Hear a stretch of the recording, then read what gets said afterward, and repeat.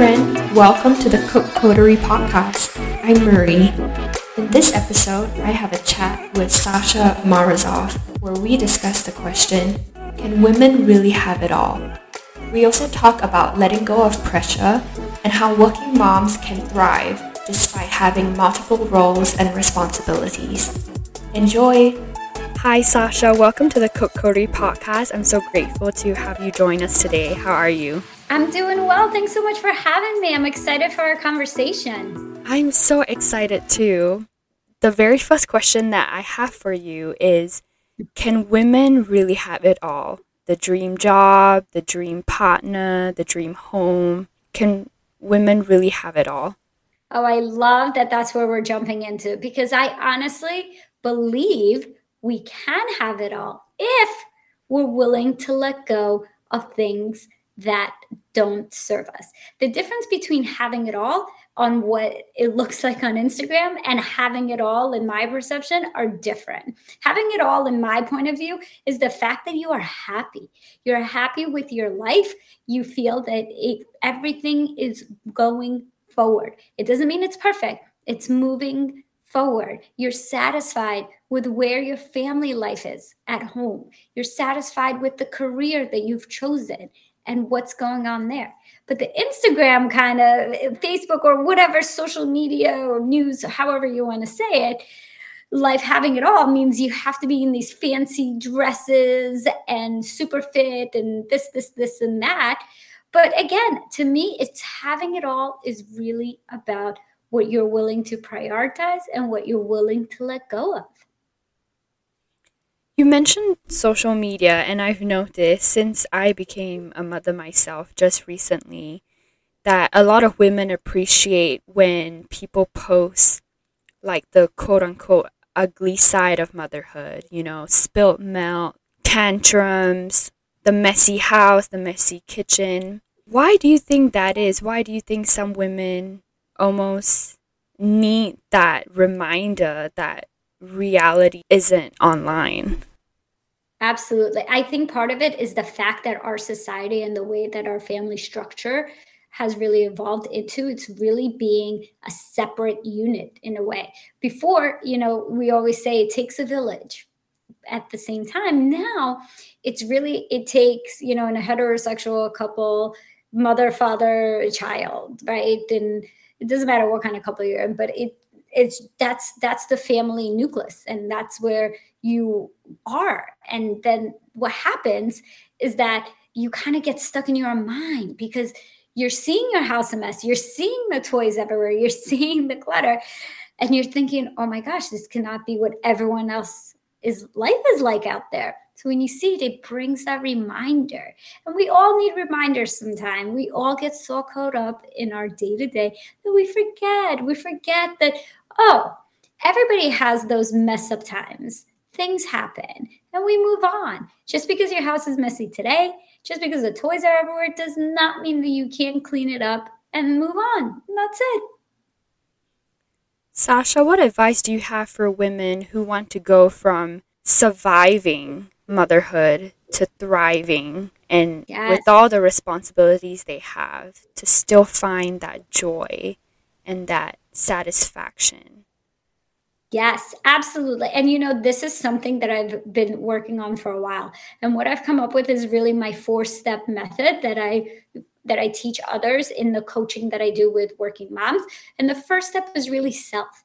We cannot do anything until we understand where we came from, why we are the way we are, and what we want different.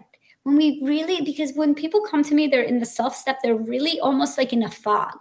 Is that we're just like grabbing at things, we're trying to do things, but that's where the work comes in. And I help people get through the fog and look, okay, this is where I want to be. This is where the finish line. And there's really no finish line ever, right? Because especially in motherhood, every stage of a child's development is different. They're going to have different needs. A teenager is very different than a newborn or a preschooler or an elementary. They're all different. So there's never really a finish line. It's also the finish line of where you want to be right now. So that's self. And then we work on home, because to me, I believe home is really where the heart is. Home is one of the most financial investments we'll ever make in our lives. If you own a home, or even if you're renting, that rent is still one of the largest things you're paying monthly. And I see too many times that people don't enjoy the space they're in. So making sure your environment around you is conducive to what you're looking for is so crucial. And we move on to step 3, which is relationships. A lot of times what I see is unbalance within the partnership, unbalance within the children. And it doesn't mean that we work on things are perfect. What it means is that we recognize what it is that you want to look differently, what conversations need to be had, so that way it's not all on you. The cooking, the cleaning, the everything is just not all on you. And that's, we as women naturally end up being this caretaker role, and we naturally end up being the one that does the presents, the gifts, and this and that, and plans everything. And it's just a lot, and it doesn't have to be that way. So we really focus on the relationships, and then, and to me only then, can we really focus on habits, routines, and systems, which is the 4th step. Because by that time we've laid the foundation. We know who we are, we know what we want in our space, we know what we want our relationships to look like, and then we're ready to really make sure we're making those changes so they stick. I'm not here to help people or anyone or preach to anybody. You can get up and start your new diet tomorrow and everything's going to be fine. Why do diets fail? Why do we not end up using that gym membership? It's because we jump into it. But with me, it's when you lay the foundation, then you're really able to make sure those habits stick. I love those 4 steps. Could you share from your experience, maybe from your own life or a client of yours who is in a very happy, successful place in life now because they followed those 4 steps? Sure. I mean, I think it's always nice to start with where you've been and what your journey through that has been. And for me, I've been fortunate that I've always worked in a career I love. I've worked in nonprofit. I have my master's in social work. That's just who I am by nature. And at the same time, as much as I knew of so much, and I've studied and I worked with so many women in my time when I was in nonprofit, I was coming home and it was still not the way I wanted it to be. And I was so frustrated because I was saying, like, out of all people, shouldn't I be the first one who has the education, who has, the ability, the privileges, all of the stuff to be able to make it perfect? And just kind of how we see on Instagram or anywhere else. And then I realized, what does perfect look like to me? And why am I trying to fit somebody else's version? Because that's not really true to myself. So once I realized that, then it really became into, how can I, now that I know what I'm looking for, how can I simplify my life? So it really started with the home, because decluttering and getting rid of things and surrounding yourself with things you really enjoy makes such a difference. It's so much easier for me to get dressed, get my kids out of the house, all of this stuff, when there's less stuff, when we know what's coming up, and really being the proactive. So the home part really for me was having less and being proactive. And then when I started to realize, wait a minute, but I'm still the one driving the kids every single day to a different activity. I'm the one that is still planning every single meal or all of this. And when I started having conversations with my partner, it wasn't that he didn't want to do it. None of that. It's the fact that he assumed that because I've always done it, that I was happy doing it, or that it was just the way we are. But he didn't know, because it's almost like minor things, but those little things add up. So when we started to see, wait a minute, what about, like, why don't you I'll take one kid, you take the other kid, or just different ways that we can build our family, so that way, the kids get the attention that they need. We connect, me and my partner are able to connect. And I don't feel like I want a date night, if I don't plan it, that I don't get it. It's just voicing, hey, this is important to me. How can we make sure once a month, and then we can plan, like, okay, next month you plan something, and that's it. So from there, that's where really the routine started to take place. That's where the habits really started to stick. It's like I said, it's not like just going to the gym. You wake up and you go to the gym and that's it. If you first realize why you want to go to the gym, then you get the equipment and everything you need for the gym, and then you make it public and everybody knows that this is your goal, then you start going to the gym, you're much more likely to succeed. What stood out to me is that there is a need for accountability. You mentioned sharing it, right? That goal. Let's say with going to the gym, sharing it, that's what you want to do. Why is that? How does accountability actually help us reach our goals and our Yes. dreams? Yes, it grounds us. To me, accountability really grounds us. It gives us the next kind of like sticking point to get to. You can't get to the finish line without doing the first circle around the lap. You gotta start somewhere in accountability and really making things public.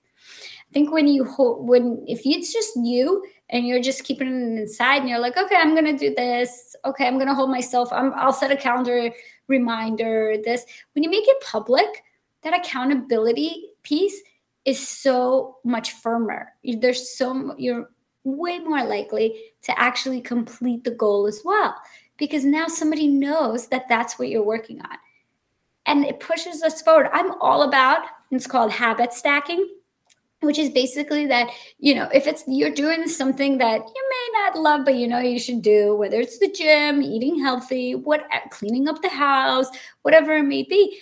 What I try to say to people also, a quick tip, is the fact of what do you enjoy that you can pair with it. So if you hate folding laundry, fold laundry while your favorite TV show is on to make it better. Or if you or if you hate cleaning the house, have after I clean the house, I'm going to have some chocolate. Whatever it is, like, put it together so that way it's not just the accountability, you're more likely to stick with it because now you're actually looking forward to something at the end of it. I love that. I think pairing something you don't like to do with something that you like to do actually changes our mindset of that thing that we don't like to do.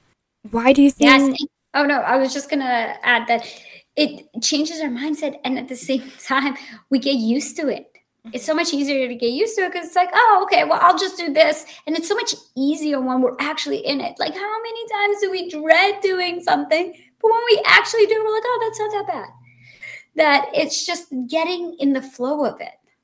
I was gonna ask, going back to having a good mindset, why do you think a lot of women have fears of actually attaining their dreams?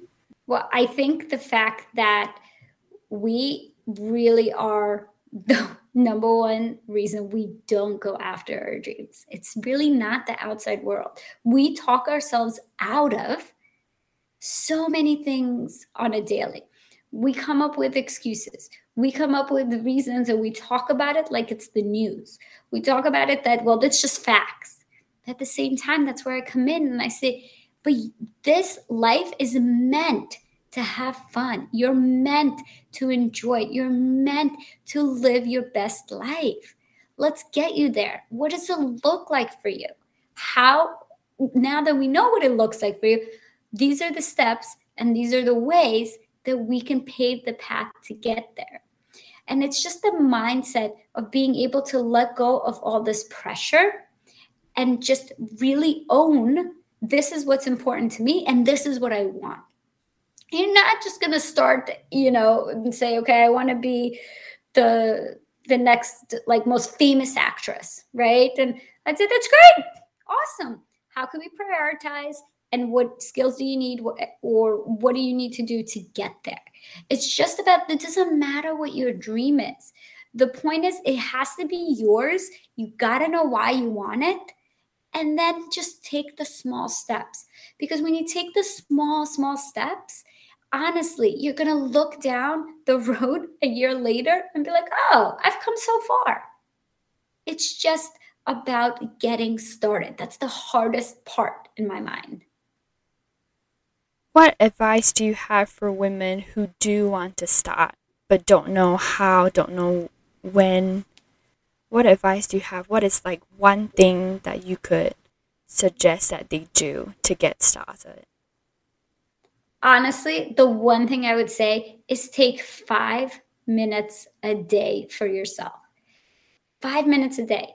Whether it doesn't even have to be to meditate, doesn't have it just 5 minutes to truly think, and things will come. Ideas will come.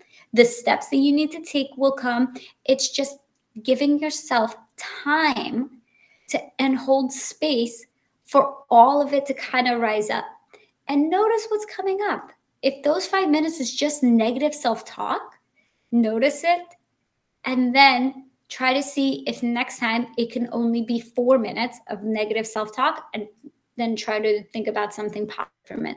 We need to just be able to, one, catch up on all that we're thinking. We're just flying through the days. We're flying through the weeks, the year, everything like that. And what I'm saying is, let's pause in a way. Let's pause. You're only going to be able to restart. You're only going to be able to get going if you get clear. So take the time to get clear, and things will come up. We know inside what we really want.